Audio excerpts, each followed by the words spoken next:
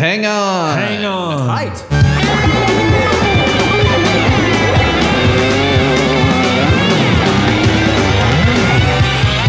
might be a podcast. This might be a podcast. It might be Greg. It might be guest. And it might be Big Mess. Podcast popping in your ear. TMBP's everywhere. We can't be silent. We love They Might Be Giants. And what are we gonna do with those laptops? This might be a podcast. This might be a podcast. This might be a podcast. This might be a podcast. This might be a podcast. Welcome to This Might Be a Podcast, the song-by-song podcast about the greatest band of all time. They Might Be Giants. I'm your host, Greg Simpson, and I'm here with first-time guest and fellow teacher, Suzy VanSchenck, and we're going to talk about the song Climbing the Walls off of The O's. Here we go. I can't talk, I gotta go. Don't call me back, I won't get the door. Got to focus on the job, cause I got a new job. Climbing the walls. I was grinding my teeth, I was wasting my youth and using up my teeth. Now I'm done chewing my nails, hanging my head, chasing my tail. It got so bad I quit my job, and I got a new job, climbing the walls. Suzy, how you doing? I'm doing we haven't been great. talking for 25 minutes. We just got on the phone, right? Yeah. Right? Right, exactly. Talking teacher stuff, talking parent stuff. Yeah, we'll definitely be talking about our kids. So if people don't like it, they can go straight to hell. Just kidding. I love you all, listeners. We got, our listenership's a nice bunch. TMBG fans in general are kind, considerate people. And, lots of them are going to be older and have kids, though my guests are from actually, I have a 16-year-old coming on in August. I had to run it by her mom first, who was the They Might Be Giants fan. Like, Mom, you got to sign this permission slip to be on the podcast now. I was just like, okay, let me put your mom in touch with me. Well, I From bet you 16, a lot of, yeah. my kids are 20 and 26. They're both huge They Might Be Giants fans. Maybe not quite as much as me. They listen to other things too. But it would be interesting. Maybe you could do a show, call it They Might Be Grown-Ups, and it would be grown-up children of They Might Be Giants fans that are now fans themselves. That is a good Patreon idea. I mean, also, if after this episode you're open to choose another one, and you could do a whole family episode. I can have all you on. Oh, that'd be fun. That is a good idea because I do talk to so like 16 to like in your 70s. So I'm not your oldest guest at 57. No, you're not the oldest. No, you're not. I mean, because they've been a band for 40 years. So if someone got into them as a teenager when they were first starting, you're going to be in your 50s. Yeah. Depending on how young you got into them. So actually, that's a good segue to get into your fandom. How did you get into They Might Be Giants? When, where, how, why? Why did you get into They Might Be Giants? Well, because I'm a teacher, I really tried to take notes on all of this before we started because that's what we do. Love it. Love it. Is your handwriting really good? Because mine is not. My handwriting's terrible, and if my brain were a They Might Be Giants song, it would be fingertips. So I'm all over the place. But I kind of traced it as sort of a classical to punk to They Might Be Giants pipeline. Wow. Okay, let's hear it. So, let's hear about the classical. Well, I grew up listening to classical music just because that's what my parents listened to. I always thought it was completely normal, and I studied piano and clarinet. Give me some more specifics, though. I'm a music teacher. I'm down with classical. What were their favorites? Well, they loved Mozart. They loved Beethoven. Of course. And when I started playing in orchestra, I really enjoyed some Shostakovich and Tchaikovsky. And my parents also really had a thing for almost like easy listening kind of music, almost like Mantovani. So I just kind of grew up listening to that. Enya? Enya? They weren't, That'd be more quite 80s. there yet. No. Yeah. So, and I didn't think there was anything specifically unusual about that. And when my brother he went to this music festival. This was like a camp. It was called Tanglewood. And we went up to see the Boston Symphony Orchestra. And I got this T-shirt, and I was so proud of it. I was in 7th grade, and I wore it to school, and I got roasted. And I was like, okay, this isn't, maybe this. Oh my God. Yeah, that kind of reminds me of a story. I don't think I've ever told this story on the podcast. I don't think, though. I can't remember. You know, we've gone on 5 years. I can't remember 5 years ago. I can't remember 5 days ago. I was big into The Who from when I was little. So my dad, like I've talked about how my dad loved Bowie. My parents both loved the Beatles. My dad loves Fleetwood Mac, and I never took to them as much, though. You know, respect. And they definitely have a cool story, and Stevie Nicks is awesome. And my dad loved The Who, so I was really big into The Who from a young age, and like. I remember loving. There's very specific songs I remember liking, like as an elementary schooler, where you're like, I like this song. You're not like, I like this band. You're like, play that one song. You know, where your kids would be like, play that song, play it again, play it again. Okay, do you want to hear any more? They Might Be Giants. No, just play "Drown the Clown." That's Zinnia's favorite. "Drown the Clown." I mean, she likes all of them. She likes their voices or whatever. And she likes Mickey Mouse Clubhouse, which is a throwback at this point. It really is. That's funny. But we had this day in 6th grade music class. Yeah, 6th grade music class. It was just like a general music class. I was in band too, but that was like before school and after school. So during school, we had a music class that was just like all the kids, you know, some of them that didn't like music, whatever, like the kind of stuff that I would teach. Where, you know, you're trying to win over half the kids. So I loved music, but we had a day where she was like, you can bring in a CD, which was the style at the time. Bring in a CD.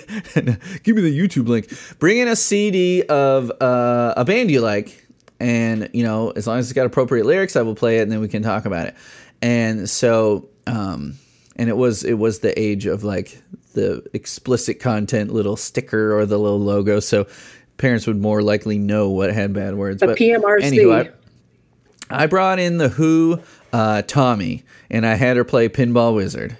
And to me, that's like fucking like, it's still like, it's one of the greatest rock songs of all time. I mean, Tommy, like Quadrophenia really, you know, as a grown up, I realized that's the better of their rock operas. And, you know, I love Who's Next and their very first album, The Who Sing My Generation, are probably my favorites of theirs. But anyway, Tommy's great. I mean, obviously, they've done plays. They've made a movie of it. That song is fucking amazing. But in 1994, probably, 1993, actually 93 probably, I was young for my grade, so if it was beginning of 6th grade, I would, yeah. 1993, I'm playing a song from a dad rock band, like a classic rock band, and not like Zeppelin or Sabbath or something like the ones that kids would know. For some reason, The Who was like B tier or whatever. They hadn't even heard of it. And it starts off with acoustic guitar, you know, and they're already like, oh, what is this stupid shit? Like, you know, it's the era of Nirvana and like Pearl Jam and Soundgarden and all this. So it starts off with a ding, ding, ding, ding, ding, ding, ding, ding. But then it's like, you know, the big Pete Townsend guitars, and I'm like, just listen for 5 seconds, like here's the guitars, and then the big like Keith Moon drums. I'm like, what is wrong with you people? They're like, this is some wimpy shit, and I'm like, fuck you, no it isn't. Like, what's wrong with you? And you know, I'm like the kid wearing sweatpants and not like just a total dork. I was into They Might Be Giants for like another year maybe, or right around that time, I guess. But the Who I would probably consider the Who my favorite band at the time. You know, I got past MC Hammer, and I still loved Weird Al, but I wasn't going to bring in Weird Al. You kidding me? So you got shit for this T-shirt. Yes, I sure did. So then continue on with your musical tale. Okay, well, and you know, so I realized that like I should probably at least know a little bit about what my peers are listening to, and I would, you know, but still just really never found anything that really got me too terribly excited. And then somehow, I can't remember the specifics of it exactly, but somehow I got my hands on a cassette, because remember, I'm 57, of the Buzzcocks Singles Going Steady. Nice. And Fantastic wore compilation. it out. I mean, like to where, I don't know if you get into cassettes, but you would listen to them and they'd start to squeak. Yeah. Yes, because I was starting to buy my own music or request it for gifts or whatever in 86, 87. So I was getting cassettes. I still have 5 Weird Al albums on cassettes because I inherited the pack ratism from my mom.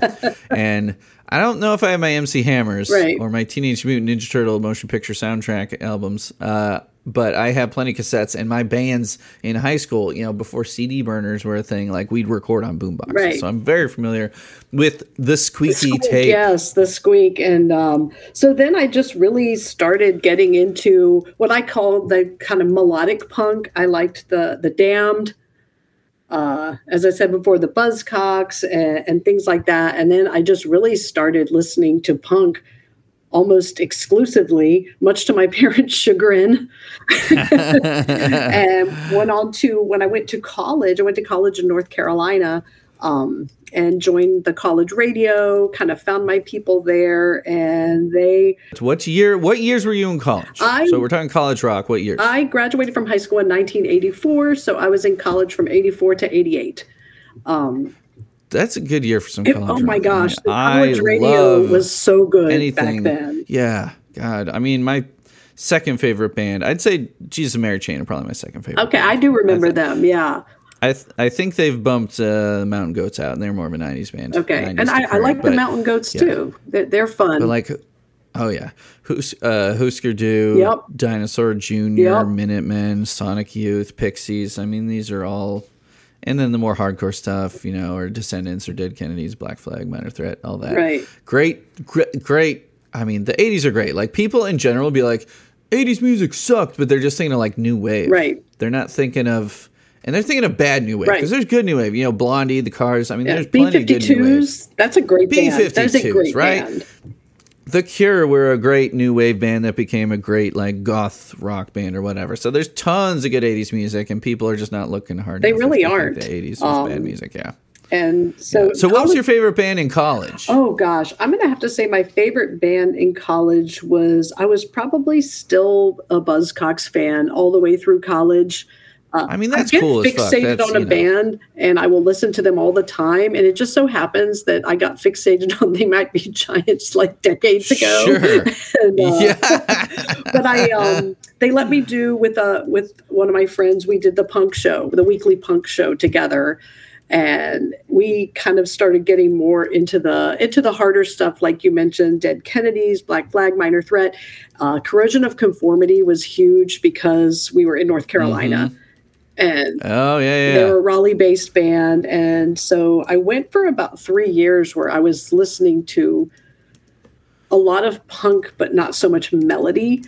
And I was starting to get a little tired of it. But I hadn't heard They Might Be Giants yet. And I'm kicking myself because I bet you there were promo records in that radio station that I just didn't know about. If I could go back and like peek through all of the albums. And then they let me do a show a couple of times called The Lone Groover, where you would take one artist and just do an hour of just them. Oh, that sounds amazing. And I hadn't listened to They Might Be Giants yet. So when I had the opportunity to do that, for some bizarre reason, I picked Public Image Limited to do one on. Yeah, okay. Wow, yeah. So scaring off a lot of people there. I mean, I can't assume that my listeners, especially my younger listeners, would know. Well, do you want to tell them who, I mean, I'm sure they've heard the precursor band to Public Image Limited, or at least had heard of them. Tell the kids who Pill are. Yes. And then they put a tie on Johnny Rotten and then changed the name of the band. So... Because I just remember the cover had him in a tie, and I'm like, oh my god! And then I think I did another episode. I'm pretty sure probably just did the Damned. I always kind of gravitated to the British stuff. I don't know why.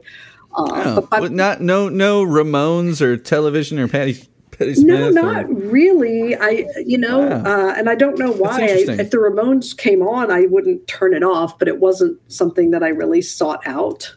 They really didn't do a whole All right. lot for me. And Patti Smith, fantastic, but I didn't really seek it out. Okay. So, fair. yeah. And I got really bogged down in a lack of melody. And when I graduated, I mean, Buzzcocks though, they got that. they've got the great melodies. But when we started playing a lot more of the thrash and a lot less melody.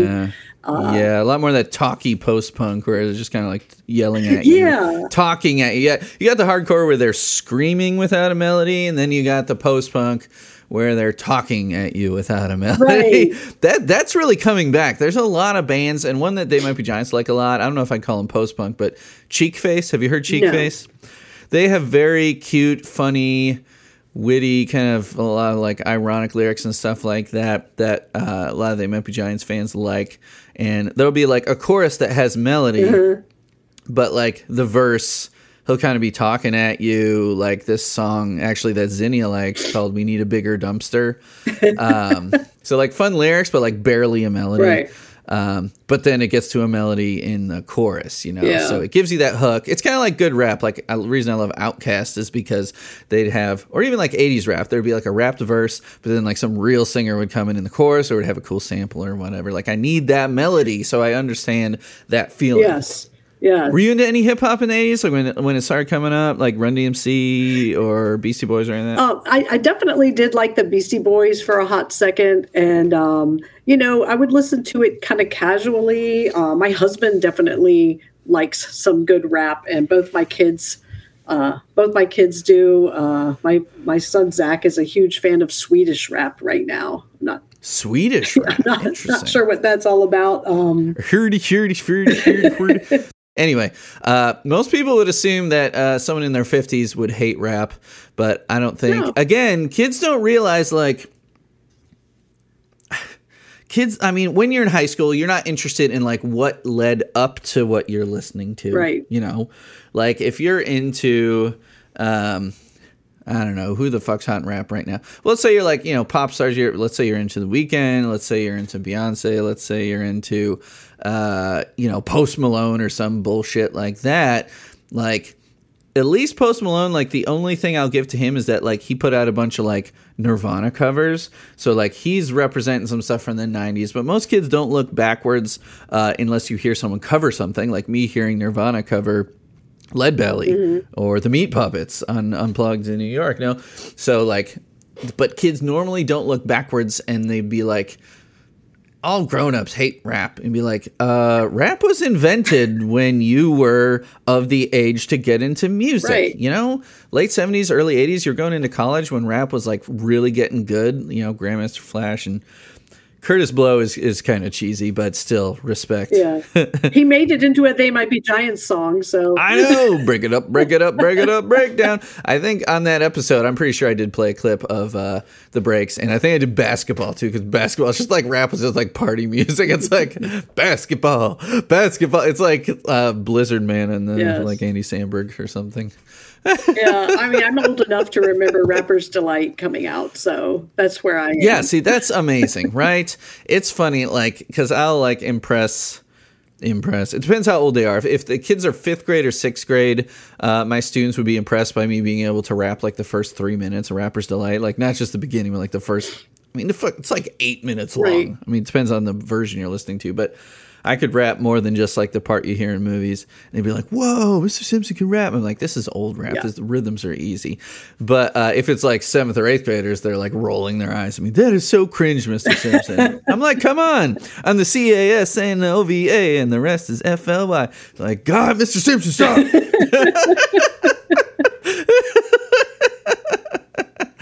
I'm 6'1" and I'm tons of fun. Anywho, Run DMC, I mean, they made rap awesome and brought it to the masses. Yes.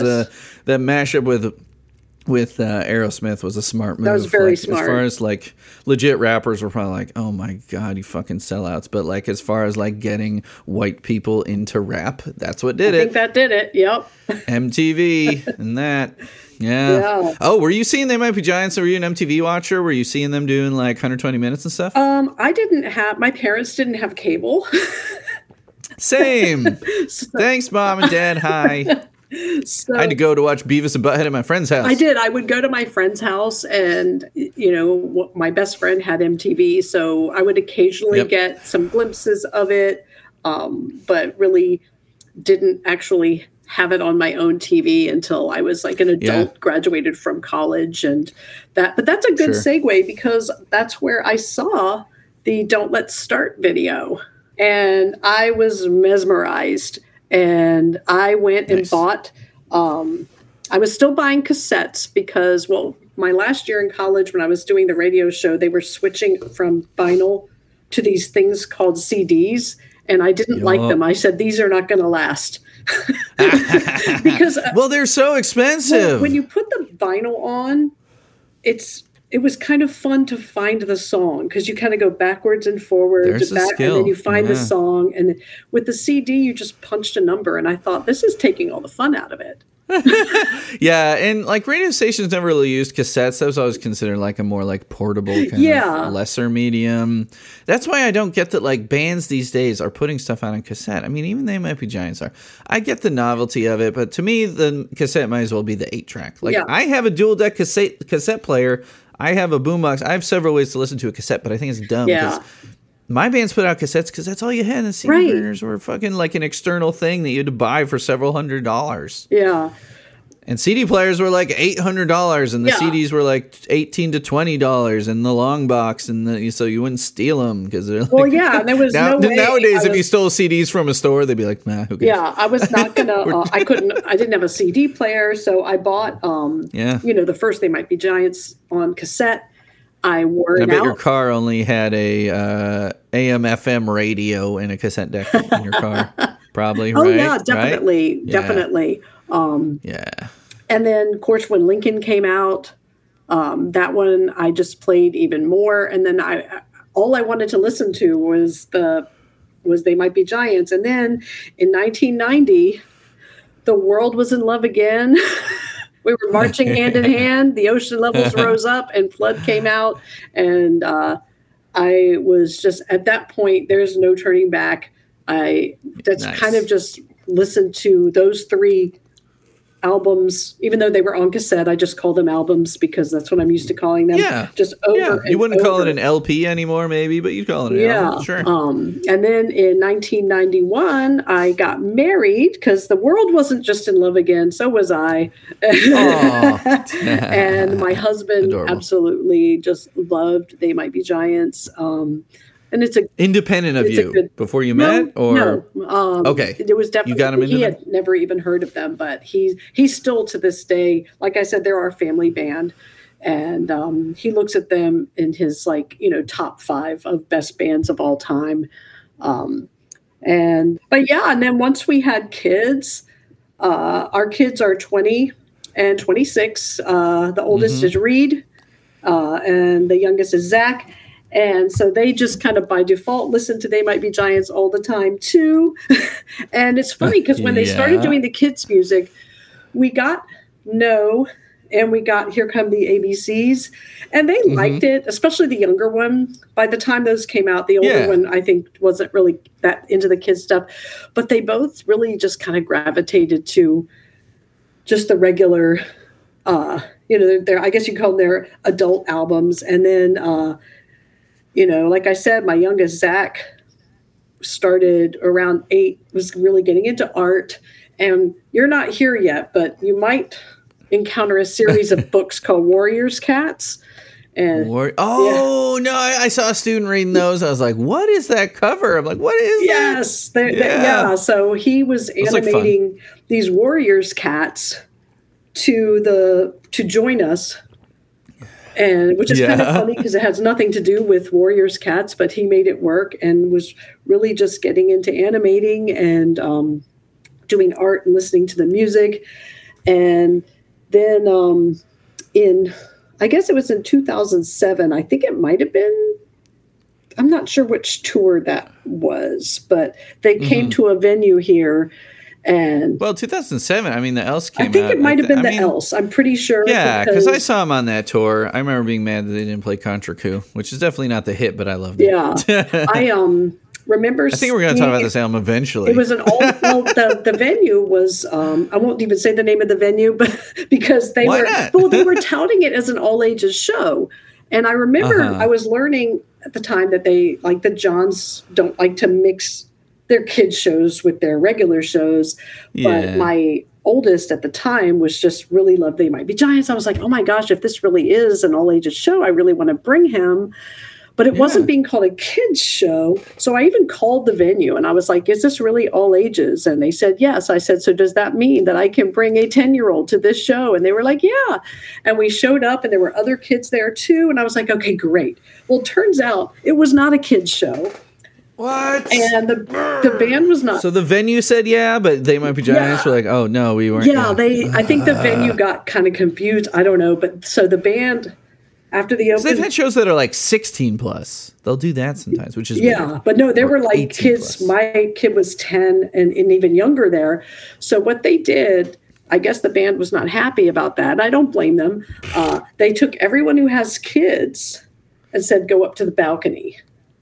Yeah. And so we all went up to the balcony. It was a great view. Okay. Like fantastic view. And what's the venue? Come on. It obviously wasn't their fault. Yeah, of course not. And but they didn't play to the balcony, if you know what I mean. Like they focused all their energy on their intended audience. Sure. They're like, when we swear, we'll pretend you're not up there. Because they swear in their banter all the time. Were they swearing a lot in front of your kids? Do you remember being like, earmuffs? No. You know what? They didn't swear as much as they swore in Richmond just this past tour, I'm jumping 20 years ahead, but that was one of the best shows I have seen in such a long time. But so we brought our oldest to that show. And then we also, in 2017, I think it was, they played a free show in Central Park. And we were able to bring the whole family went to that one, which was really cool. And that one, ironically, was being more touted as a kids show. But I knew you didn't have to have young kids because there was a beer tent. So, were you at Toad's Place? Was it Toad's Place? It was Central Park on the summer stage. Oh, Central Park. Okay. Yes. Gotcha. I don't know. I was looking at Virginia. And, I've been again, we listen to them together as a family all the time. I've even used their lyrics to dispense parental advice to my kids, Yeah, like what? Like what? We'll just, it'll just take an ocean of whiskey and time. Or what? Yeah. What about don't cross in the middle? Exactly. I know that's a cover, but still. So, the sun is actually a miasma of incandescent. I know. I was disappointed that I was like all wrong about the sun. I trusted you, John, and John led me astray. And even to the point that when I was ready to get like my first and only tattoo, my son Zach actually designed a bluebird nightlight tattoo. Can we get a picture of this that I can post on social media? Yeah, I'll have to send it to you because send it to me. And it's not a canary because here was my thing about the whole canary. I didn't want it to look like a Twitter bird.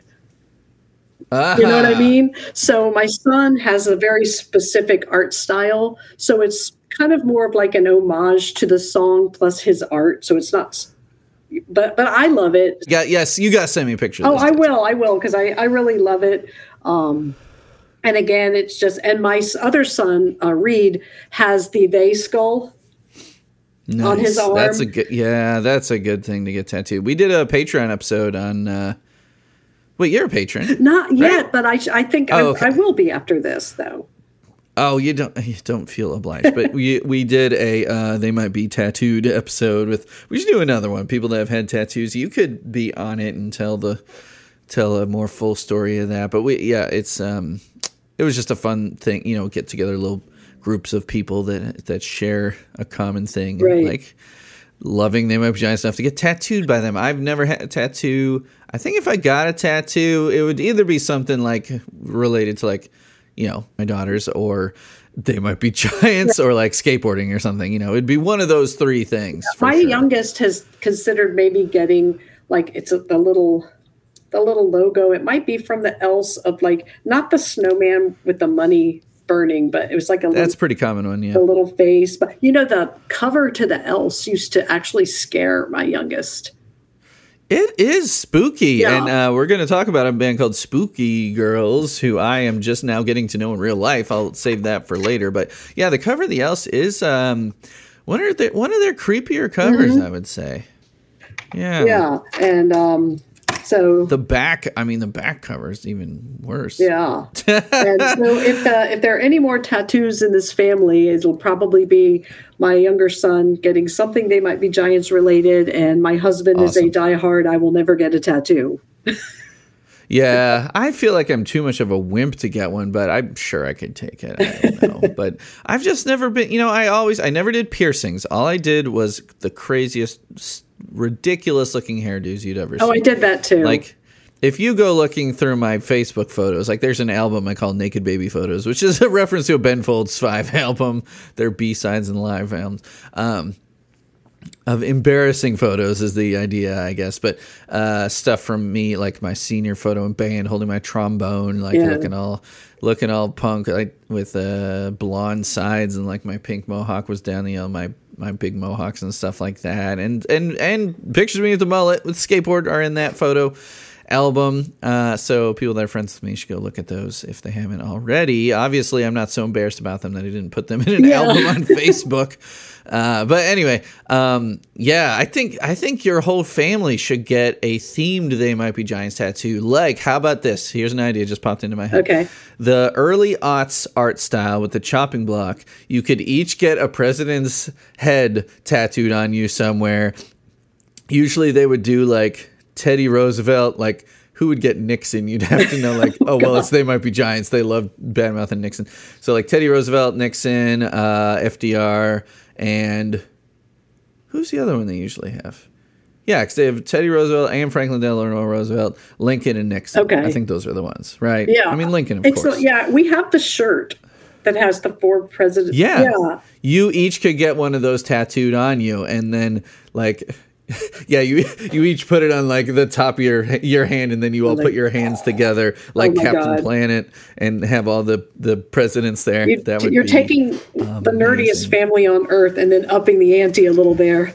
Yeah, right? Because it would be like the They Might Be Giants shirts like that one you're wearing that don't even say the band name on it. Like, they're the kind of band where they're like, we don't need new fans. We love having new fans, but they're like a word of mouth band, and I think they know it. Mm-hmm.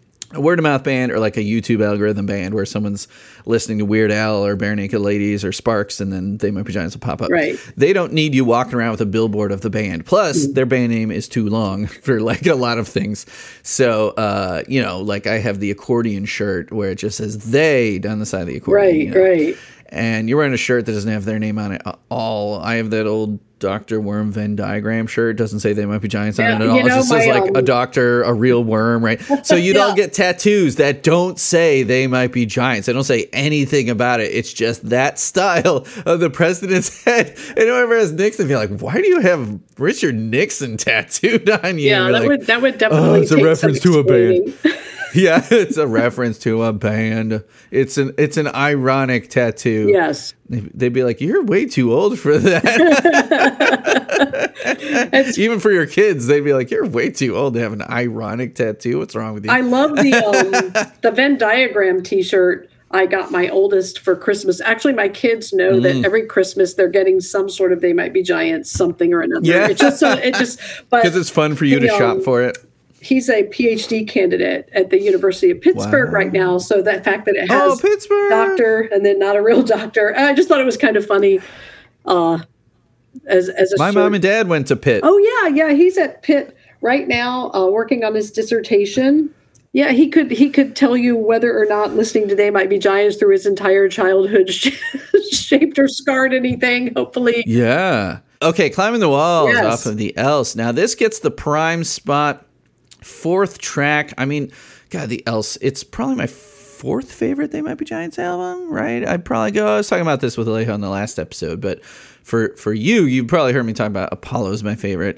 It would be Apollo, Lincoln, Mink Car, the Else, and then maybe Flood, but probably Nanobots above Flood. I mean, Flood, respect and all that, but I'm wouldn't say I'm sick of it, but like I went to the Flood show and loved it. But I want them to do like Join Us in full, you know, or even I Like Fun in full, or Book in full. Book. They're only playing 5 songs off of it. Like play.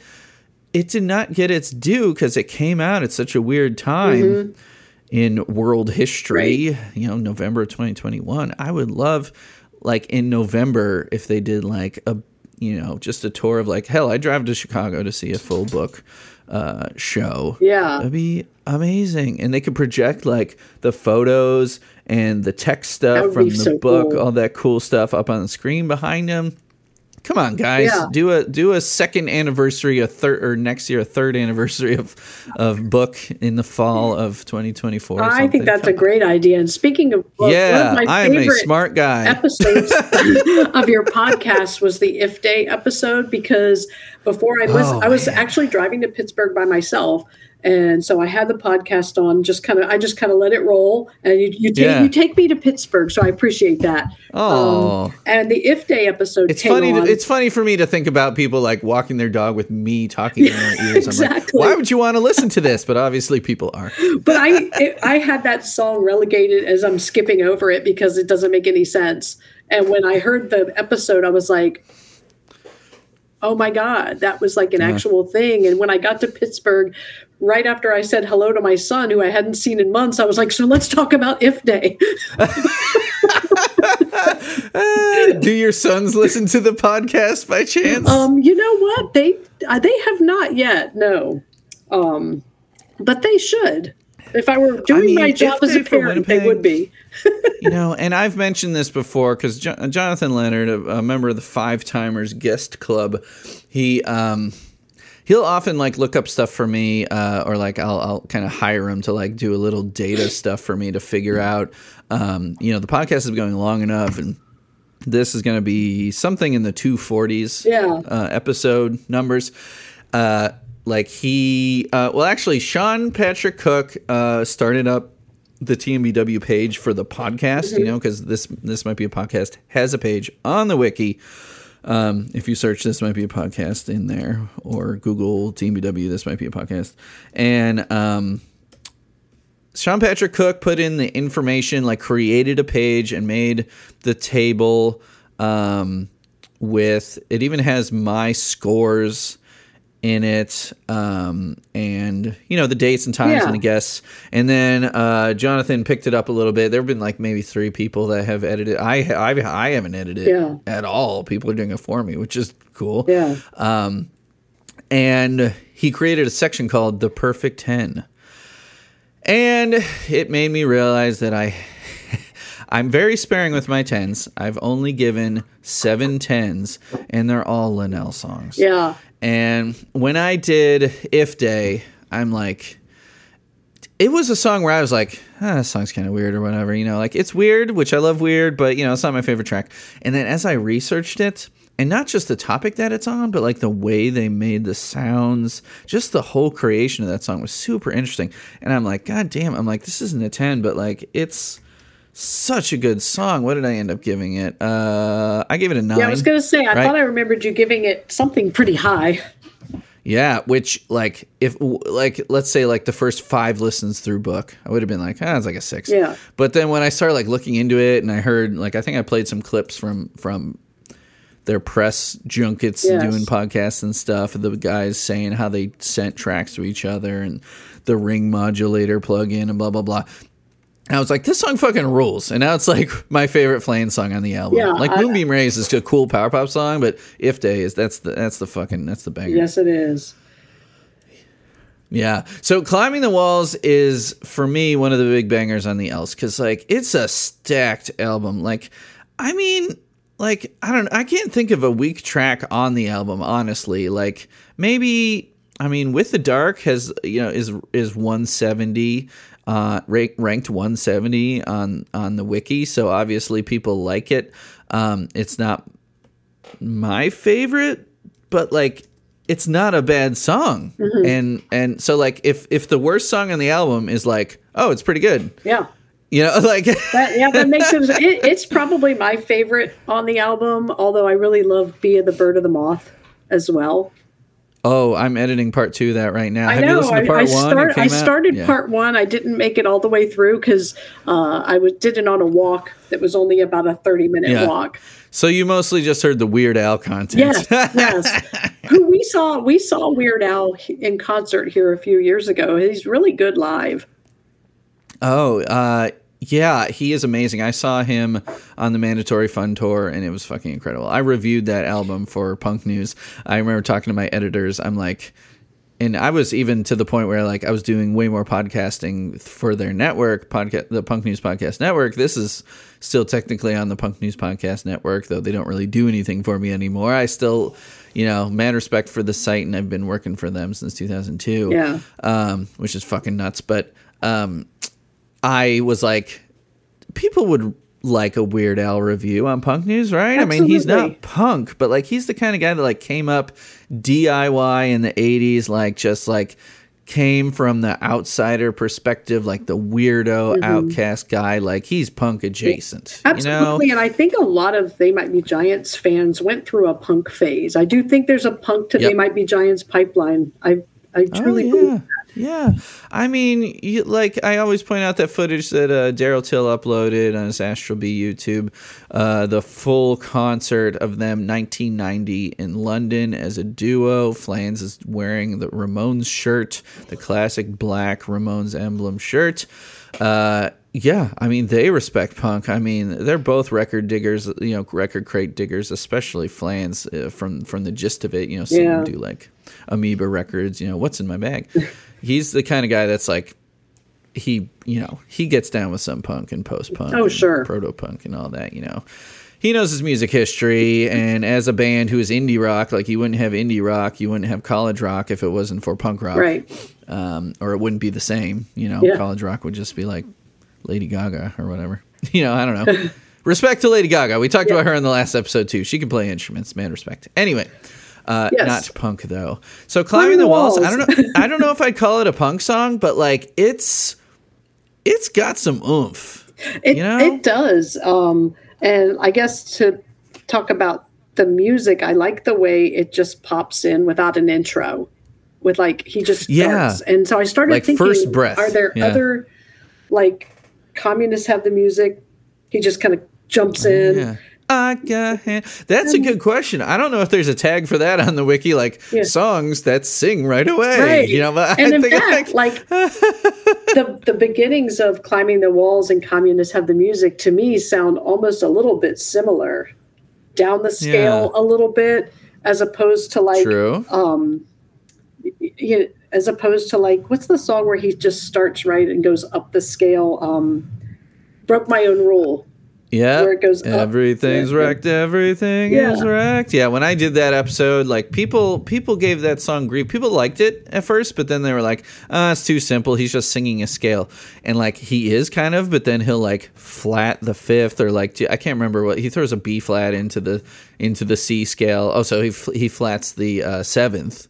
I'm like, Linnell is still fucking with this. Like, yeah, it's in the key of C, but it's not completely in the key of C. It's not just C. That reminds me, because I did peek on the wiki because I'm not super well versed with music theory. I studied music, but it was more for fun and I didn't get too deep. Yeah. The wiki says it's in D minor, but then I looked at another page that called it a major key song. What key is it in? Okay, so we'll get to. Oh, I think my Spanish guitar is down tuned, so we're gonna hear it down a half step. We'll just pretend that this is a D minor, not a D flat minor. Let's see if it even stayed in tune. It probably fought the tuning. Okay. I can't talk. I gotta go. Don't call me back. Back. I won't get the door. Got to focus on the job, 'cause I got a new job, climbing the walls. Yeah, so it's got, so it is definitely in D minor, but it goes to the sixth for the grinding my teeth part, the sixth of the scale, so the relative minor is B flat major, so like, I mean, I guess the simplest way to describe it would be like the key of C, because you said you play piano. The key of C is only white keys. The key of A minor is only white keys. That means they have the same key signature. Everything's natural. There's no flats, no sharps, but a different tonic, meaning a different start of the scale, right? So, yeah, you could play C major, all white keys, or you could start on A, and there's a minor scale with the same key signature. Where in this case, D minor and D minor, key of D minor, the key, not the chord, the key of D minor and the key of B flat major have the same key signature. So you could say that it changes keys, or you could just say that it stays in D minor and it goes to the sixth, which is B flat major. So, because D minor, the only black key is the B flat, so it just has one flat. Actually, yeah, but then it kind of goes to F major, which only has a B flat. So really, it kind of dances around in three keys. Yeah, because B flat minor.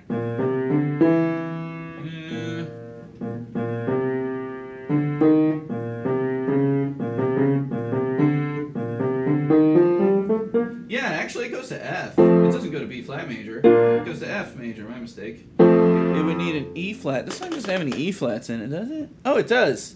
Please clear out this house. Yeah, see, Linnell is just a genius. But this song, the chord progression is so hard that, like, when we get to the cover section, we did Climbing the Walls, The Exquisite Dead Guys. Now, the problem was we had a fill-in guitarist named Parker. I'm going to call him out. He drank too much, and he was there for Matt Monta, who now lives in Virginia, Richmond, I think. Oh, okay. Yeah, he moved because his wife's an academic too, so he's been following her around, and he's a fellow musician. So we started the Exquisite Dead Guys with Jerome, who I'm going to talk to this afternoon. He was the drummer. How's this? These coincidentals? Like the Exquisite Dead Guys. One guy's in Virginia, and the other guy I'm also talking to today.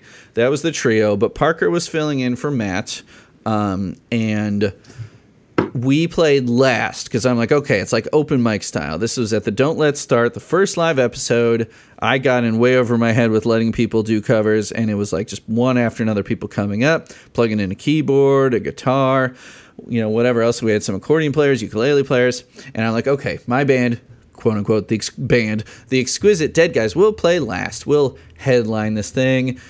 People will have left, whatever, I don't care. Let's do our thing last. So, of course, we're playing at like midnight and later than that probably. Yeah, it's like 1 a.m. and Parker's had way too many, and Jerome has to work in like 5 hours. He's like, he says that, I don't think before this song, but he's like, let's do it. I got to go to work in 5 hours. I'm like, are you serious? He's like, I'm like, are you for real? I'm for real. And he just hits the drums really hard. So Parker fucks this all up because we did like one practice, and I'm like, dude, just look over the chords. This is not a good guitarist key. Matt could play it, like Matt and I, we did Climbing the Walls and Mesopotamians and all. I mean, we did a lot of Elf songs, actually, now that I think about it. Hold on, did we do... No, I'm trying to think if we did a better cover of Climbing the Walls. No, it was just that live one. We played it a bunch live at open mics and stuff like that. I'd lug my synthesizer down there, and we'd play it. Anyway, though, I was playing it on that. I was playing on that Juno for this cover that we'll get to in a little bit. Yeah, I thought I detected key changes in it, but I wasn't sure if they were actual key changes or if it was just sort of like a little accidental type.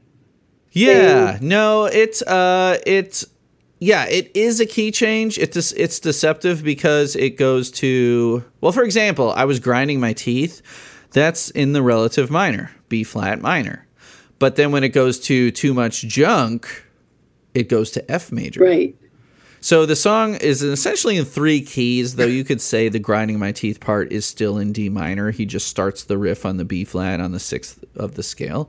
So the song essentially, I Can't Talk, D minor. I was grinding my teeth, B flat major. Too much junk, F major. Back to I got tired of pacing the floor, D minor.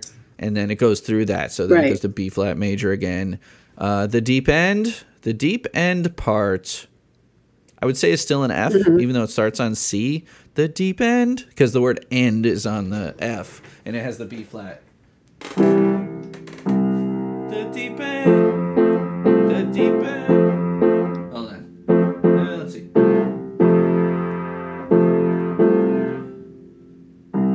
The deep end. The deep end. People talk a lot. Yeah, so that's still an F. And it's major. The deep end part is the major, F is right? still the tonic. Yeah, the deep end is major. And it sounds happy, right? Yeah. Same with the too much junk. Yeah.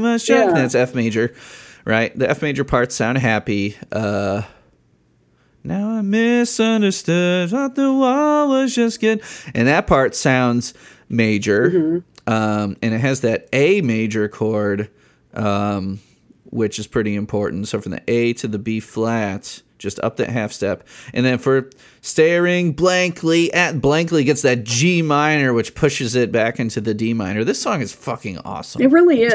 It's I was shocked that it was not taken on your spreadsheet. When you first sent me the spreadsheet, I was How long ago was that though? Oh That was a gosh. while ago. 2 years? I'm not sure. I just remember I was stuck between Climbing the Walls and one of their kind of short, I can't remember which one it was, and I texted my son, and he was like, "You have got to do Climbing the Walls. Are you kidding me?" Nice. He talked you out of the other one. Yes. Well, I think I think the whole family should be on the next episode, and you can decide together, or you could have your son pick the song, or someone else pick the song, or your husband pick the song, and then you could all be on it. Oh, it was Stuff Is Way. That's the one I was stuck between. That's a good I weird really one to like talk that one, about. but Climbing the Walls actually has it means something to me because when it came out, I was actually getting bored at my job. Teaching? I had been teaching the same thing for probably about 15 years. Yeah, what do you teach? Right now, I teach a class called Research and Writing to 12th graders. And it is absolutely the most amazing class, and I love it so much. But for like the first 12-ish, maybe 14-ish years, I was teaching 6th grade English. And I was just getting tired of it. The kids were great. The literature was great. I love grammar, but I was just getting bored. And I literally, when this song came out, I was like, oh my gosh, I really am getting tired. I love education. I want to stay in it. And then ironically, I went to the dentist and she told me I was grinding my teeth. I was like, yes, and I'm wasting my youth. Oh my God. We should do, switch teaching positions and, had to get a little bit used to the new thing I did, which was like something called Gifted Resource. I don't know if they have it everywhere, but Gifted Resource. Yeah. I mean, the Gifted program. Yeah. Different names. And then, I started getting bored with that. And I was like, so I got bored of my job. And so I got a new job and then I got bored again. So that's kind of, I took sort of a literal meaning to the song when it came out, although I know there are probably a lot more interesting interpretations than that. But because it came out right around the time that I was making a career shift, it just kind of, it resonated with me a lot. And it was just a shift to teaching different. It wasn't getting out of teaching. Yeah, it wasn't getting out of teaching. No, I've been, like I said, I'm on year 32 with teaching and I still love it. But I think the trick is to do different things within education if you want to stay in it and kind of keep it fresh. The lyrics. What are your favorite lyrics of this song? Okay. My favorite lyrics are where, let's see, hang on. Let me find, here it is, where it says, chewing my nails, hanging my head, chasing my tail. Because I feel like that's representing three, chewing my nails, I think anxiety, hanging my head, I think despair, and chasing my tail, it's pointlessness. So we've got anxiety, despair, and pointlessness all wrapped up into one. All of Linnell's wheelhouse. It really is. This is like a definite. And so it just feels like, even though for my personal story, it resonated with me because of, a career, I feel like there's a lot more to it. I even thought, like, would it be possible if because he's talking about a job and then he quits his job but then gets a new job. Could the job even be a metaphor for just a day? Like, I have this crappy day, so I just go to bed, quit that day, get up, and it's the next day and everything's still awful. And it just feels like it's this song of complete despair. But my son, oddly enough, we were talking about it last night, and he saw it as a song of optimism because of the guitar. Okay. And he's like, Mom, if all you look at is the lyrics, of course you're going to think that, but listen to the guitar. That guitar is some optimistic guitar playing. And so he kind of more thinks it's somebody that is trying to get out of their despair by climbing up to reach some sort of a goal. Interesting. Okay, positive guitar. I'll tell you, when we listen to that cover where Parker fucks it all up, that's not optimistic guitar. That's fucking that's some despair right there. He gives up for part of it. No, but he's more of a blues noodler and stuff like that. And this is not a bluesy song. They don't write bluesy songs. Well, they have a couple. They got some swing songs, some blues riffs, but it's rare. It's rare. They have creative key signatures, but they're not just doing like a 12-bar blues, rarely. But yeah, the music is great. The guitar on their version, of course, Flans and Miller kicking ass, and Weinkauf's bass parts in this song are incredible. His bass tone, like, it's got this grit, this fuzz to it. Sounds so awesome. And then the bass and Barry saxophone that Linnell plays. I mean, on the wiki it just says saxophone, but it's the low shit, it's Barry and possibly bass, like he used to play all the time on Apollo era, that just outlining the chords, kind of like following along with Danny's bass a little bit. It's just so good. Did your son get more specific about why? What does he mean that the guitar part is optimistic? That is a good question, because he was just kind of like, listen to it, Mom. It's just like it's grinding. It sounds like he's moving up and like. Okay. And does he play guitar? No. No, okay, he played the cello. Love that. Love that. We should get him on to talk about a song that Garo Yellen is on. Pair who has done Pair Ubu and They Might Be Giants cello work. Yeah. I'm pretty sure they know him through Tony Maimone. Actually, I figured out they worked with Garo Yellen before they worked with Tony Maimone. Right. Anyway. But he was, the music for him took it from being this total downer to a song that had a more uplifting message or tone. I could see the way that it changes keys, showing like glimmers of hope, where it's like, I can't talk, I gotta go, don't call me back. It's like, I won't get the door, I'm being a hermit, I'm sequestering myself in here, I got a new job climbing the walls, like I'm going insane. He's locked himself in his house. It's in D minor. And B flat gets that major feel. I was grinding my teeth, wasting my use and using up my teeth. But he says, I'm done chewing my nails. Right. Like, I'm done chewing my nails. I'm done hanging my head and chasing my tail. I quit my job, but the new job is climbing the walls. So that's like kind of optimistic. But he's looking forward to his new gig of climbing the walls. And with They Might Be Giants, you could be like, well, he's literally climbing the walls. Like, maybe we're not talking about a metaphor. Maybe he's literally climbing the wall. It could be like, he's literally a worm who's not a doctor but plays the drums. Too much junk. Can we please clear out this house? In the trunk. We'll take it all to the dump. I mean, that sounds so positive. Like, okay, he's doing some house cleaning. Right. Is he literally doing some house cleaning? Some sort of a fresh start. Yeah, fresh start. But then also, this just came to my mind here. This would be the darkest way to look at it.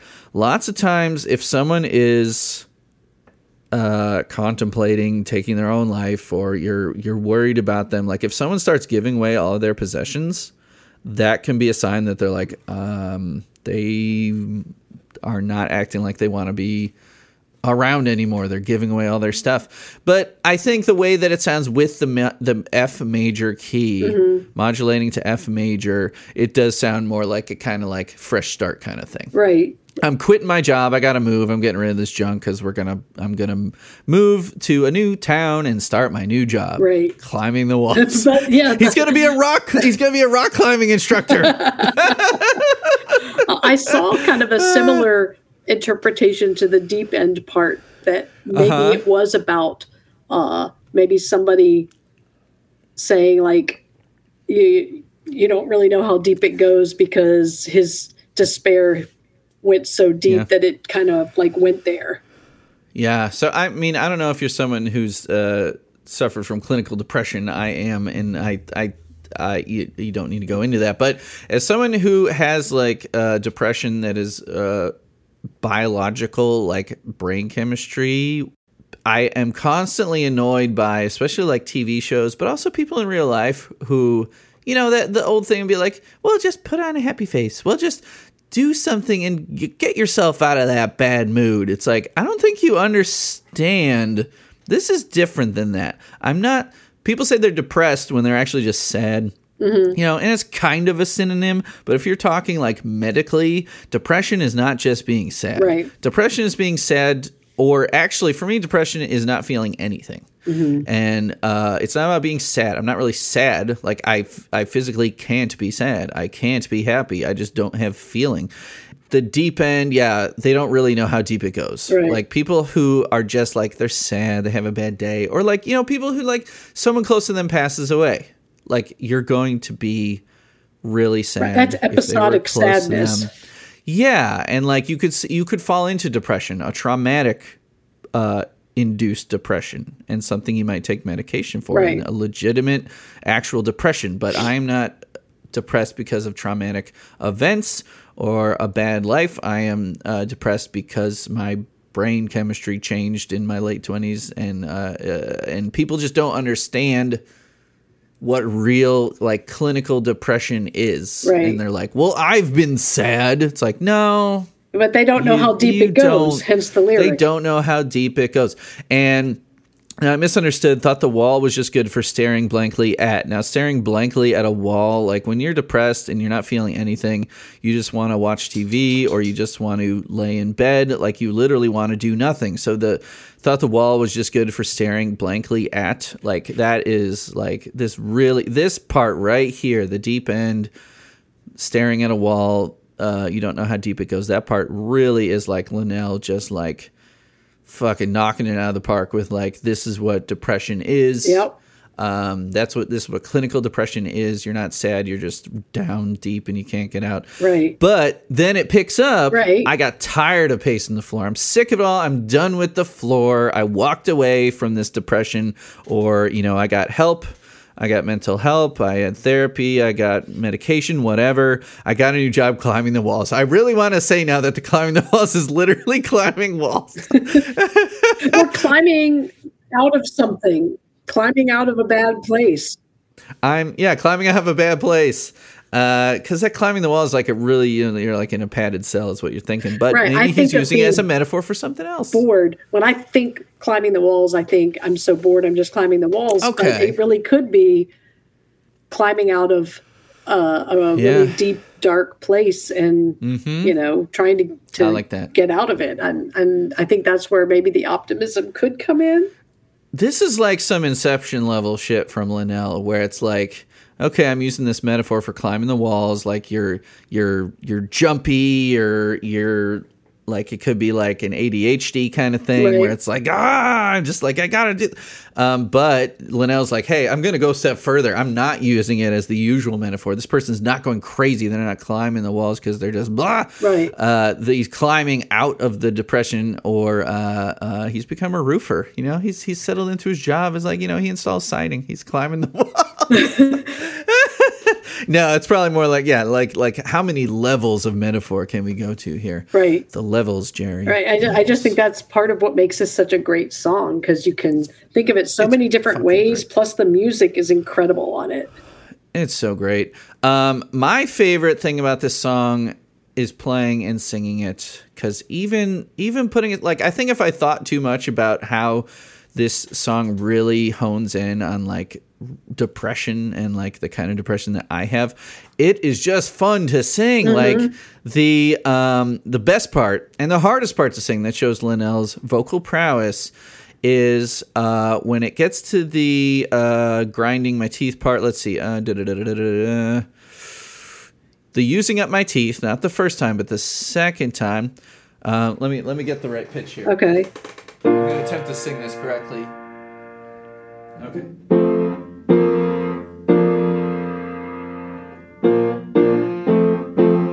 Okay. I was grinding my teeth, I was wasting my youth, and using up my teeth. I gotta figure out what that is. We're talking about ninths, I think. We're going past the octave. Let's. I'm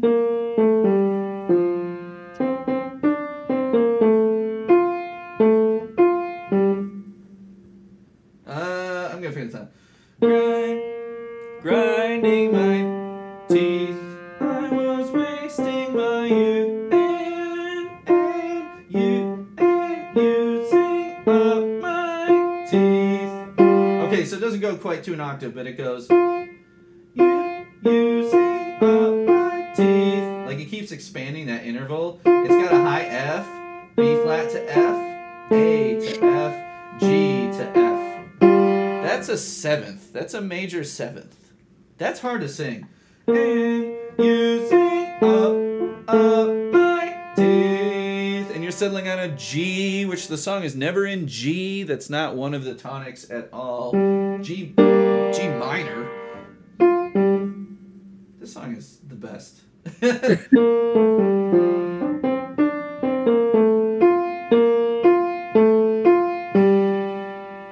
got time. I used to be able to play it.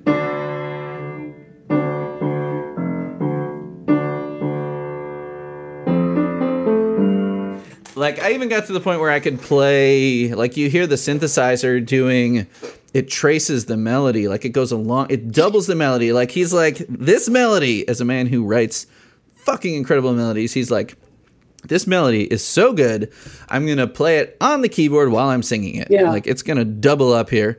So, like, I got to the point where I could play the bass, because we didn't have a bassist in the Exquisite Dead Guys. I'd play the low stuff on the keyboard, but I could play the low, like, while singing. Like, piano is an instrument for me. I really have to sit down and practice it. Right.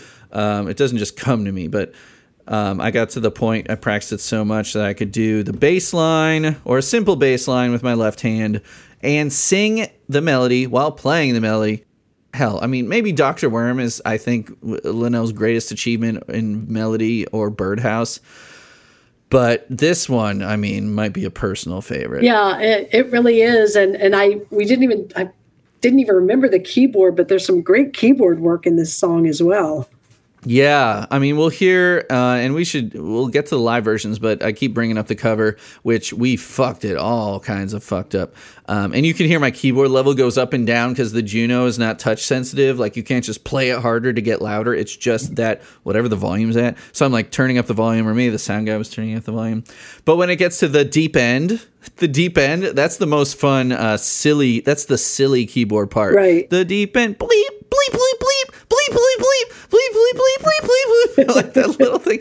And I think I used my Juno and like did some filters and envelopes, and it starts going crazy. I used it as a chance to like be a synth geek about it. And then you got to go back to the original tone to get, I got time, dee-doo-doo-doo. And I also think it's a super melodic achievement in that, well, Birdhouse changes keys like back and forth like 19 times or whatever. Dr. Worm never changes keys, but it's in F sharp major, a weird key for anyone, even a keyboardist, like nearly all black keys. But this song being in D minor and B flat major, which are related, so the melody wouldn't have to change. But then it goes to a key change, goes to F major. It is, B flat major, F major. Yeah, okay. So anyway, what I'm saying is that he's writing a kick-ass melody over these key changes, and it's a minor key. Like, it's not rare for them to write in a minor key, But like any rock band, more songs are going to be in a major key than a minor key. D minor is not a guitarist's favorite key because D minor is a weird chord to play. Mm-hmm. Just really, a bar chord of it would be way up on the neck, or just weird. It's just weird placement no matter how you play it. Like, he probably wrote this song and Flansburgh is like, damn it, dude, come on. Miller's like, I'm good. And Flansburgh is probably like, I got to be the rhythm guitarist on this. Look at all these chords. Look at all the chords. Jesus. A keyboardist wrote it. Because D minor's all white keys. But on a guitar, it's like, blah. Yeah. God, it's such a good song. Should we get to the live version? I'd love to hear the live version.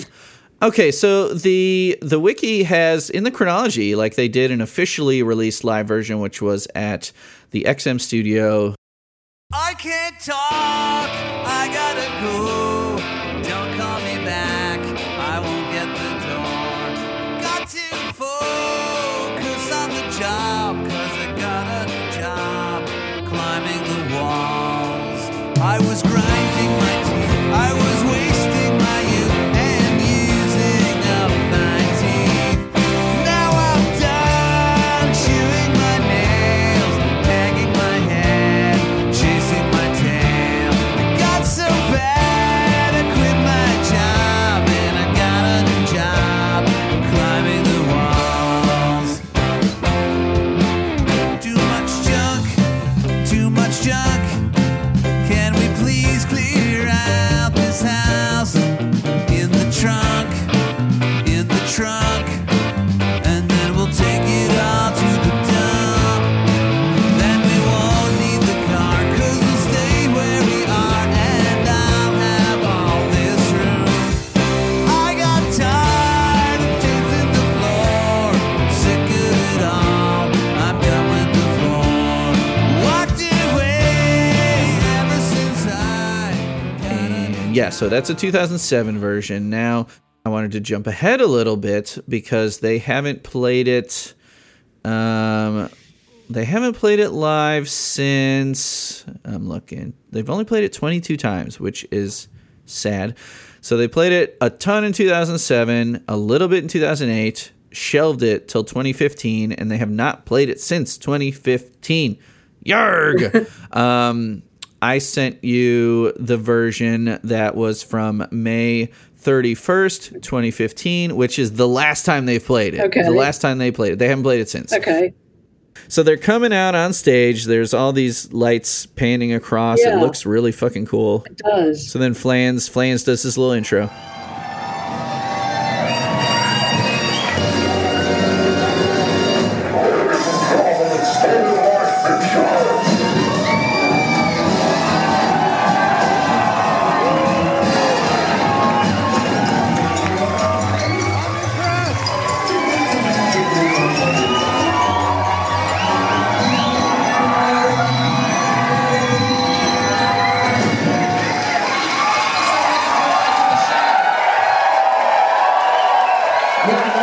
We're sorry about the crazy inclement weather condition that overwhelmed the Frogger's Press. Well, thank you for enduring this. We have a very special program of songs for you tonight. We are performing 12 of the 13 songs off the album The Else. And we will also be performing songs that we've memorized. So, are you ready, fellas? I can't talk.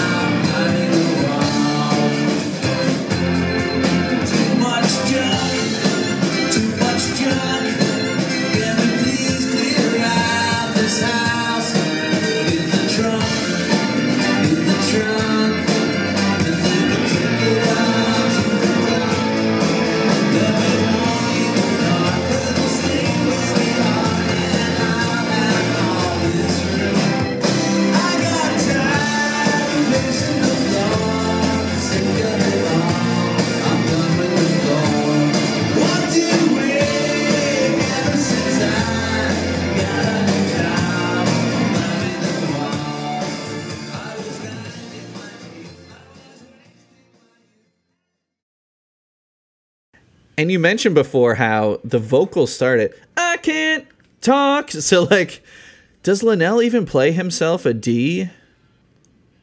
Say that again? I'm wondering if Linnell even gives himself a starting pitch, or he just pulls it out of the air. That's what I... Does he touch the keyboard? I'm rewinding it here. He doesn't. He doesn't even touch the keyboard. Wow. He just I don't know if Linnell has perfect pitch, but he just pulled that out. Didn't he do that also when they just played Brontosaurus live? Didn't he just like come in on the note? He might not have perfect pitch, but it might be to the point where like it's his song. Right. He wrote it. He's played it enough where he just knows where the note is. I can't talk. Like he just jumps out at it. Now, I wish this had sax on it. Like I wish they had Stan Harrison honking some tenor or bari sax. But it sounds great. Because this person filmed it from the balcony. Thank God. They always sound better from the balcony. So here's the artist in question. This is Zach, a.k.a. Monkadoodle. Hi. Hey. Leela. Oh, my God. Leela says hi, too. Hello. Hi, how you doing? Said hi as well. Hey, nice to meet you. Your mom's pretty cool, not going to lie. I know, right? I really bragged to her, to all of my friends, and all of my friends want my mom to be their mom. It's pretty cool. Like, I pretty much and you know, any parents who get their kids into They Might Be Giants are the coolest parents. So. Yup. Nice. Yeah. I'm probably one of the most supportive moms ever. So wait, are you the one that said this had optimistic guitar? Was that you? Optimistic guitar? You said last night when we were talking about it, I was saying it was kind of a doom and gloom song. You said if I really listened to the guitar, it was optimistic. Yeah, because the guitar, when they say he's climbing the wall, it's like, dun, dun, dun, dun. And that's like, I don't know, it feels like he's climbing the wall to somewhere like great, like Mount Everest or something, you know? Yeah, like Mount Everest. I like that. Yeah, it's climbing. Dun, dun, dun, dun, dun, dun. Oh, I forgot about that part in the chords. My God. Playing this song, yeah, I was just relearning how to play the melody along with the bass. Because if you do an inverted C for the C chord, it literally climbs up. The chord, the piano climbs up the bass.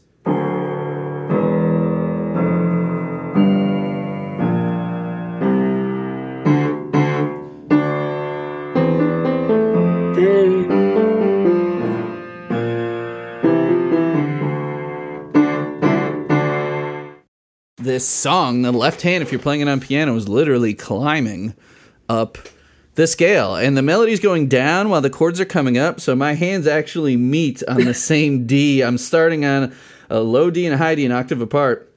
Sorry, 2 octaves apart. And the left hand comes up while the right hand's going down. And you end up colliding on the same D and then drop back down. It's the most fun thing to play. But then, yeah, that interlude where it changes to the C, well, it changes to F the second time. That's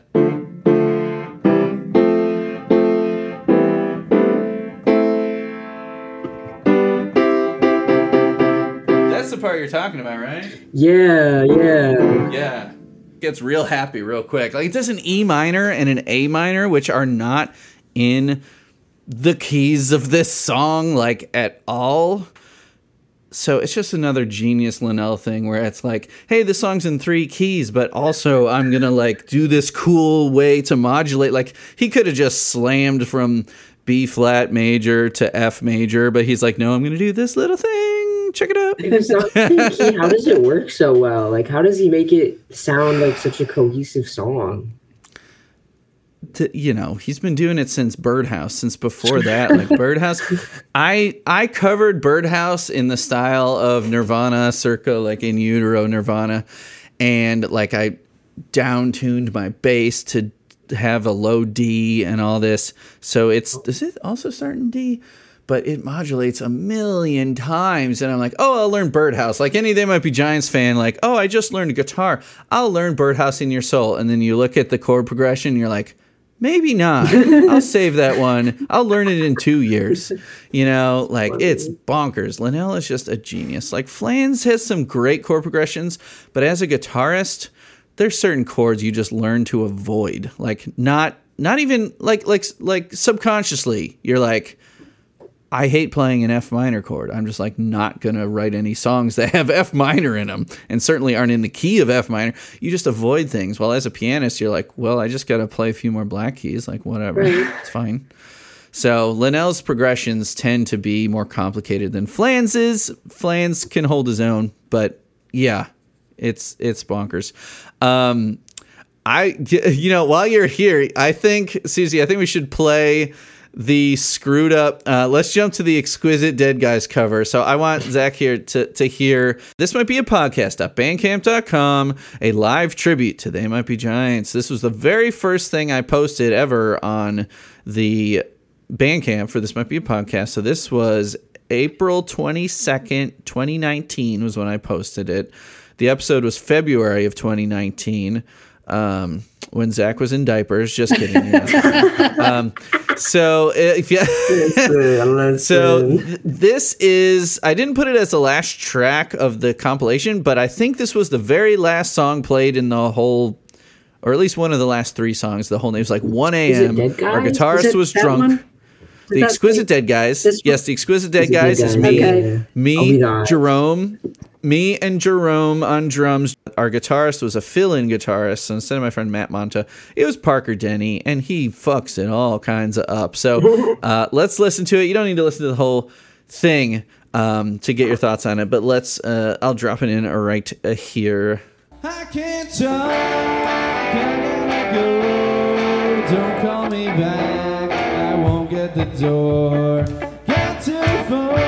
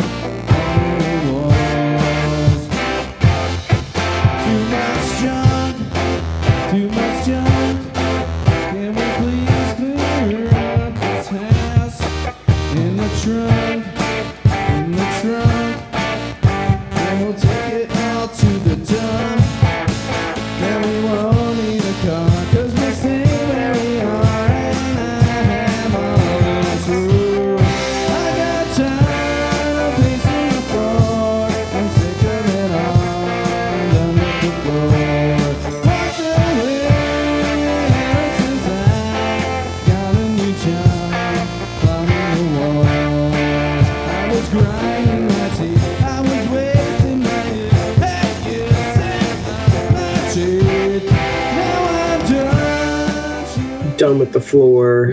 That's my favorite lyric. Done with the floor. Yeah. Done with the floor. Done with it. I'm done.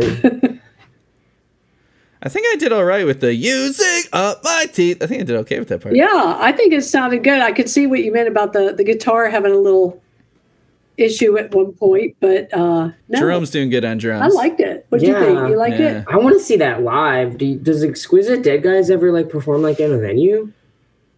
Well, this was live. That's why it's so bad. This was the first live episode of They Might Be Giants was about this, of This Might Be a Podcast, was about the song Don't Let's Start. So we did a live roundtable and we talked about it. And you can listen to that. It's in the regular podcast feed. Oh, there's the synths thing I did. And then afterwards, we basically had an open mic. So if you go through that, a live tribute to They Might Be Giants, I'm all over it. So... All right. Yeah. So I don't want to take your afternoon, Zach, but I did want to meet some of the family. I was saying that you should pick a song, and we should have the whole VanSchenck family on for an episode, like next year or something. Yeah, that'd be fun if we could all get in the same room. Yeah. No, we'd schedule it in advance. We'd have to figure it out. record that one from Pittsburgh, maybe. Yeah, we could do a group call. You could all be on different computers Oh, even. yeah, that's right. We're in that. We'll do a group technology. Google Meet call or something. Podcasts. Yes. Let's do it. Yes, for All right. sure. Thanks for having me on. It was nice to meet you. Yeah, of course. Nice to meet you too. After hearing all about you. Yeah. Thank you for interviewing my lovely mother here. She literally the goddess of Lucky Giants. Like, I'm gonna be talking to her and she like brings up just a random They Might Be Giants lyric that will be perfectly fit in the conversation. Almost. Oh yeah. Like I said, parental advice via They Might Be Giants. Seriously. So let's move on to Ian Lynn's cover. Okay. Ian, I-A-N, Lynn, L-I-N-N on YouTube. Climbing the Walls, They Might Be Giants cover. Here it is. I can't talk, I gotta go. Don't call me back, I won't get the door. Got to focus on the job, 'cause I got a new job. Climbing the walls. I was grinding my teeth, I was wasting my youth and using up my teeth. Now I'm done chewing my nails, hanging my head, chasing my tail. It got so bad I quit my job, then I got a new job, climbing the walls. Too much junk. Can we please clear out this house? In the trunk, and then we'll take it all to the dump. Then we won't leave the car, 'cause we'll stay where we are, and I'll have all this room. I got tired. I'm a big fan of the nasal vocals. Yeah. Because as someone who loves They Might Be Giants and the Mountain Goats, both of which people be like, I don't like their voice. And I'll be like, I love their voice. So this person's voice, it's even more nasal, but I love it. It is, and I like this sort of kind of crunchy guitar in the background. Crunchy is a perfect descriptor, and I like the art. It's just this wavy. It's a cat climbing the wall, I think, from some old cartoon. I can't tell because it's so warped. Yeah, very good, Ian Lynn. Let's move on to Kessfall. Now, Kessfall is a guy named Keith. I'm trying to get him on the show. I've never talked to him, but he has done literally 1 million They Might Be Giants covers. Okay. And this is 12 years ago, so this song was a lot newer when he did it here. An afternoon with my guitar and They Might Be Giants. We've heard him a lot on this show. Let's hear him do Climbing the Walls. I can't talk, I gotta go. Don't call me back, I won't get the door. I got to focus on the job, 'cause I got a new job, climbing the walls. I was grinding my teeth, I was wasting my youth and using up my teeth. Now I'm done chewing my nails, hanging my head, chasing my tail. It got so bad I quit my job, then I got a new job, climbing the walls. Too much junk. Can we please clear out this house? Now, do you notice anything right from when he starts singing? So he did the same thing where he didn't give himself a note. Well, here's the thing. He changed the key. Oh. If you see so you're not a guitarist, but if you look at his hand, because immediately I'm like, he's singing it lower. He's doing it in the key of B minor instead of D minor. It does, so He's lowering it a third. Yeah. He's lowering the whole song a minor third.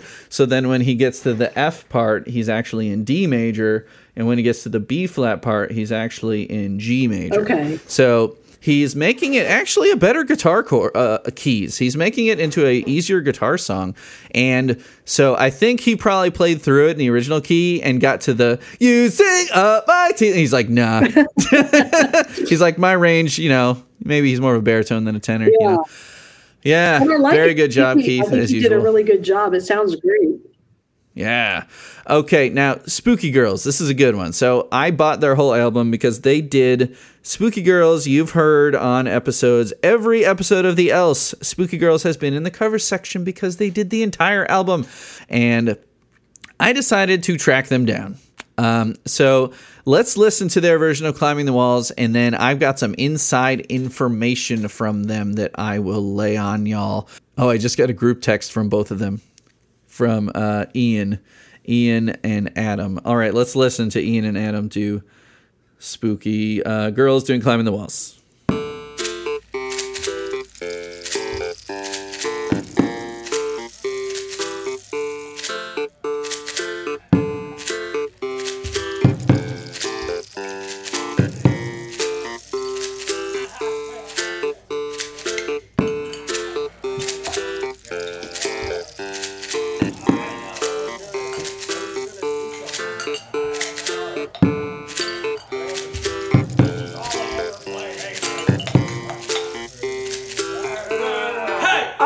Talk, I gotta go.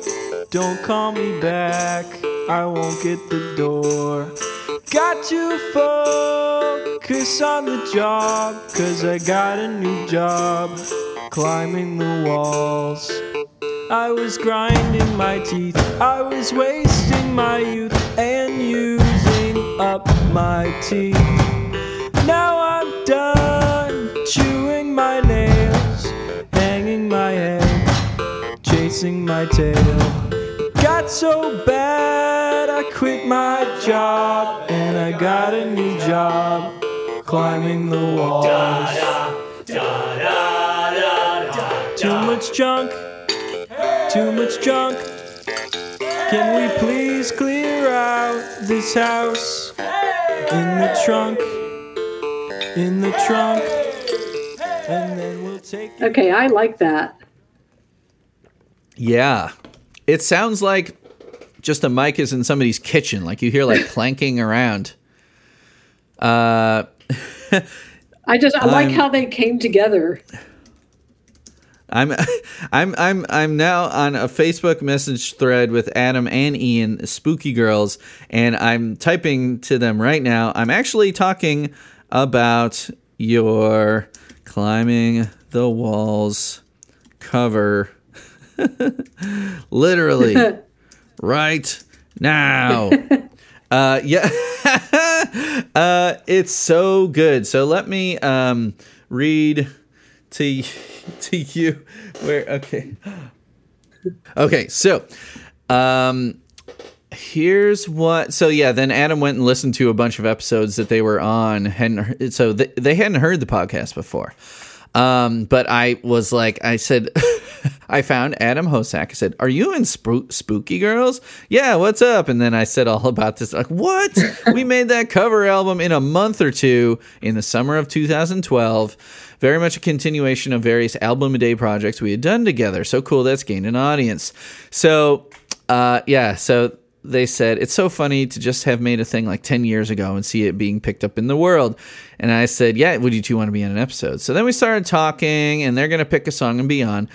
But Withered Hope, Stan Harrison talked about theirs on Withered Hope. So, okay, let's see. So here's some insight into this particular cover, because this whole album is great. Go to the spookygirls.bandcamp.com. Spookygirls.bandcamp, not the Spooky Girls. Spooky Girls. Okay. Climbing the Walls was a fun one. I mean, they were all pretty fun, or they were all fun pretty much, LOL. We wanted to try to do a big atmospheric pirate ship thing, but knew nothing about sound design. And then I said, the booming drums in Climbing the Walls were us slamming the cupboards in Ian's dad's house. And then they texted Ian, and so Ian's response, Ian sang lead on that one.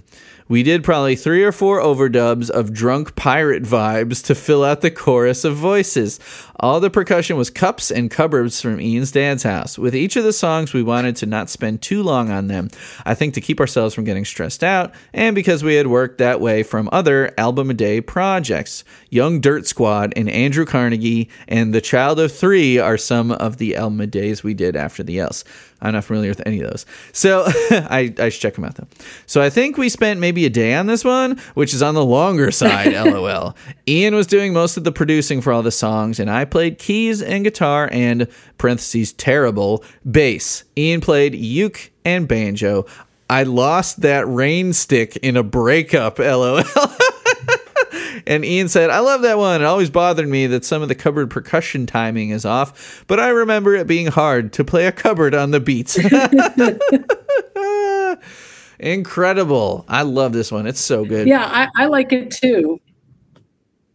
Just like the clanking of everything and knowing that they're literally keeping the beat with the kitchen. That's like crazy. Ian's dad's kitchen. Yeah, I like all of the covers that you sent me. I don't think there's a clunker in any of them. I don't think so either. So let's move on to guest host. Now, guest host is someone who's a mystery to me as well for a long time. If you go to the Bandcamp, it's a picture of, I know now, his name's Joel Yelowitz, holding a candle or a lighter under his chin, a very kind of creepy looking picture. Well, not creepy, but like a ghost story picture. Huntsville, Alabama. Now, Joel is a cardiologist. Joel is a very smart fella, and both him and his wife have been patrons of the show. I think just he is now. It doesn't make sense that they would both need to be patrons. That doesn't make sense. They share a home. But so here's his version of Climbing the Walls off of Miserable Freak Show Quarterly, which is all They Might Be Giants songs on Guest Host 1, Guest Host numeral 1.bandcamp.com. Let's check it out. I can't talk, I got to go. Don't call me back, I won't get the door. Got to focus on the job, 'cause I got a new job. Climbing the walls. I was grinding my teeth, I was wasting my youth and using up my teeth. Now I'm done chewing my nails, hanging my head, chasing my tail. It got so bad I quit my job, then I got a new job, climbing the walls. Too much junk. Can we please clear out? I love the keys. They sound like, like fake kind of chime bells or something. Like it sounds like intentional, like synthesized, like fake. And then the grinding my teeth. Love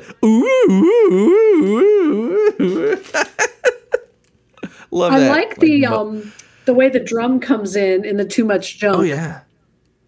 Oh yeah. Yeah, and I like the keyboard in the background. Another good one. Like I said, not a clunker in the mix. Yeah, if you go through Joel's Bandcamp, there's just like a bajillion They Might Be Giants covers. So you'd enjoy it, and everyone should go guesthost1.bandcamp.com. Now let's go to rudyreboots.bandcamp.com. This is Giants. Rudy Reboots, Giants, a ska punk tribute to They Might Be Giants. Now, this just came out in 2022, December of 2022. So it's less than a year old. I wanted to be a part of this. I'm like, I want to do a ska version of 4 of 2. Never had didn't have the time, but it's a very cool comp. I should listen to it in full actually when I'm on my drive today. But the Maiko Pankoko is the artist title. I don't know who this really is. But let's listen to them do Climbing the Walls as a ska song. Okay.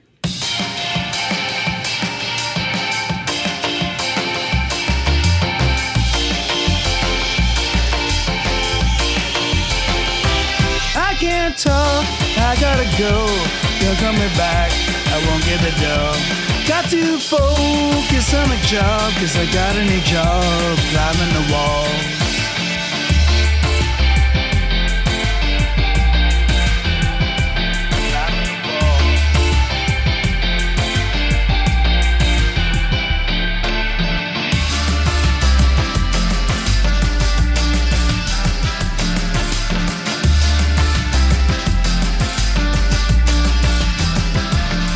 I was grinding my teeth. I was wasting my youth and using up my teeth. Now I'm done chewing my nails, hanging my head, chasing my tail.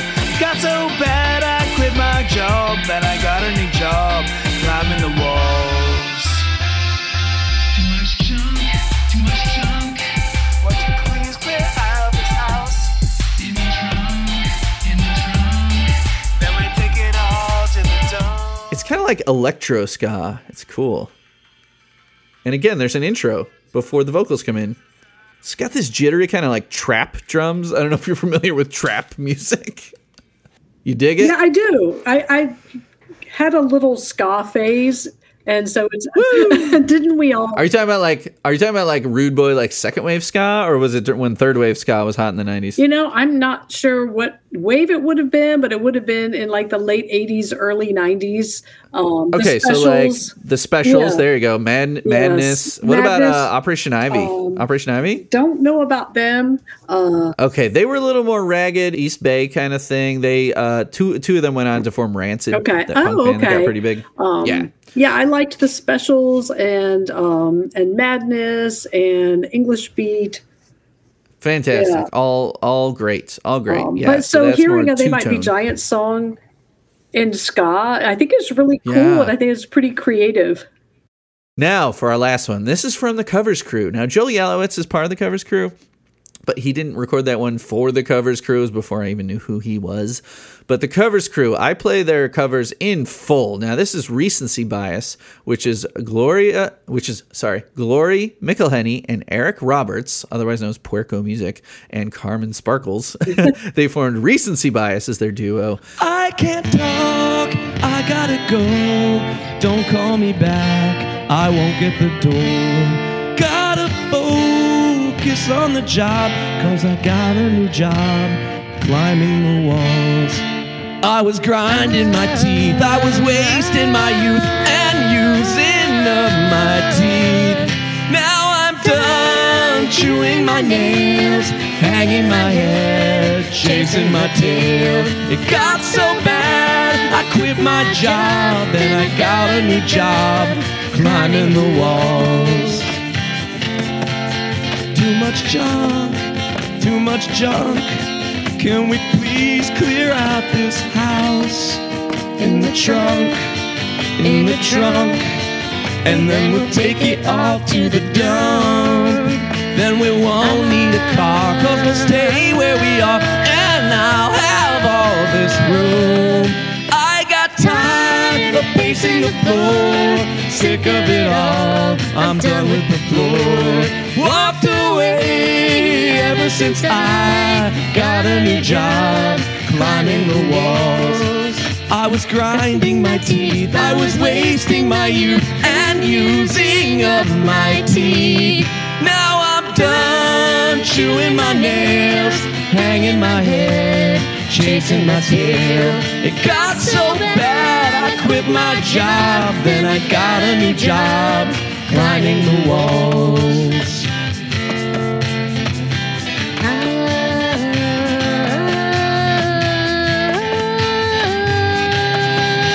The deep end. People talk a lot, but they don't know. They pretend. They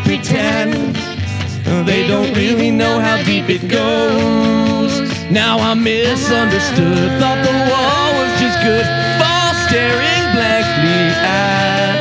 I got tired of pacing the floor, sick of it all, I'm done with the floor. Walked away ever since I got a new job, climbing the walls. Now I'm done chewing my nails, hanging my head, chasing my tail. It got so bad I quit my job, and I got a new job, climbing the walls. I got a new job, climbing the walls. I got a new job, climbing the walls. I love it. Yeah, I like it. I like that one too. And I like how each cover does their own little take on how they're going to do that, the deep end part. Mm-hmm. So yeah, I like that. I thought the voices were really solid. Fantastic.